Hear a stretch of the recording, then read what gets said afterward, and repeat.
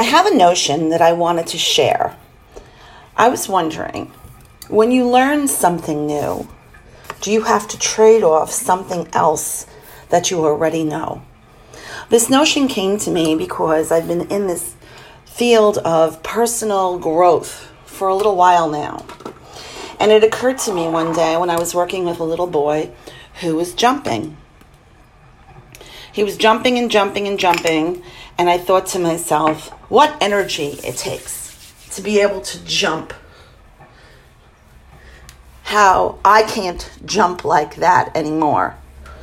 How I don't have the strength in my knees or my feet or in my cardiovascular support to allow me to jump and leap the way this 3-year-old did. And then I reflected and I realized, no, I don't have that, but I have wisdom. So it started me to think, well, do you have to trade the one for the other? Or could you have both? Could you have the ability to jump and leap and still have wisdom? And I think you can. I think you can if those things are important to you. And I guess that's the question. The question is it still important?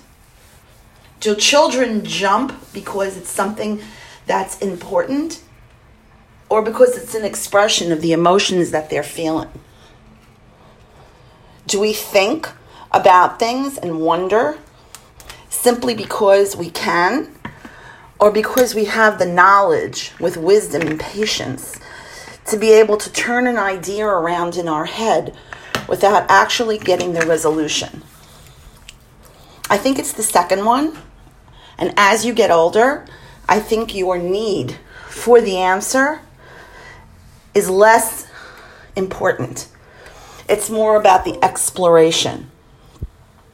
And when you're a child, you don't have the patience for the exploration. You want the answer now.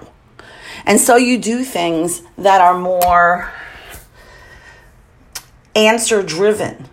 You do things that please you in the moment, not something that will please you down the road.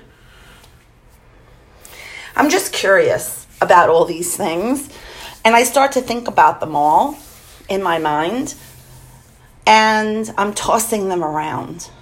And so I'm just sharing this point of view with you, and I hope you find it interesting.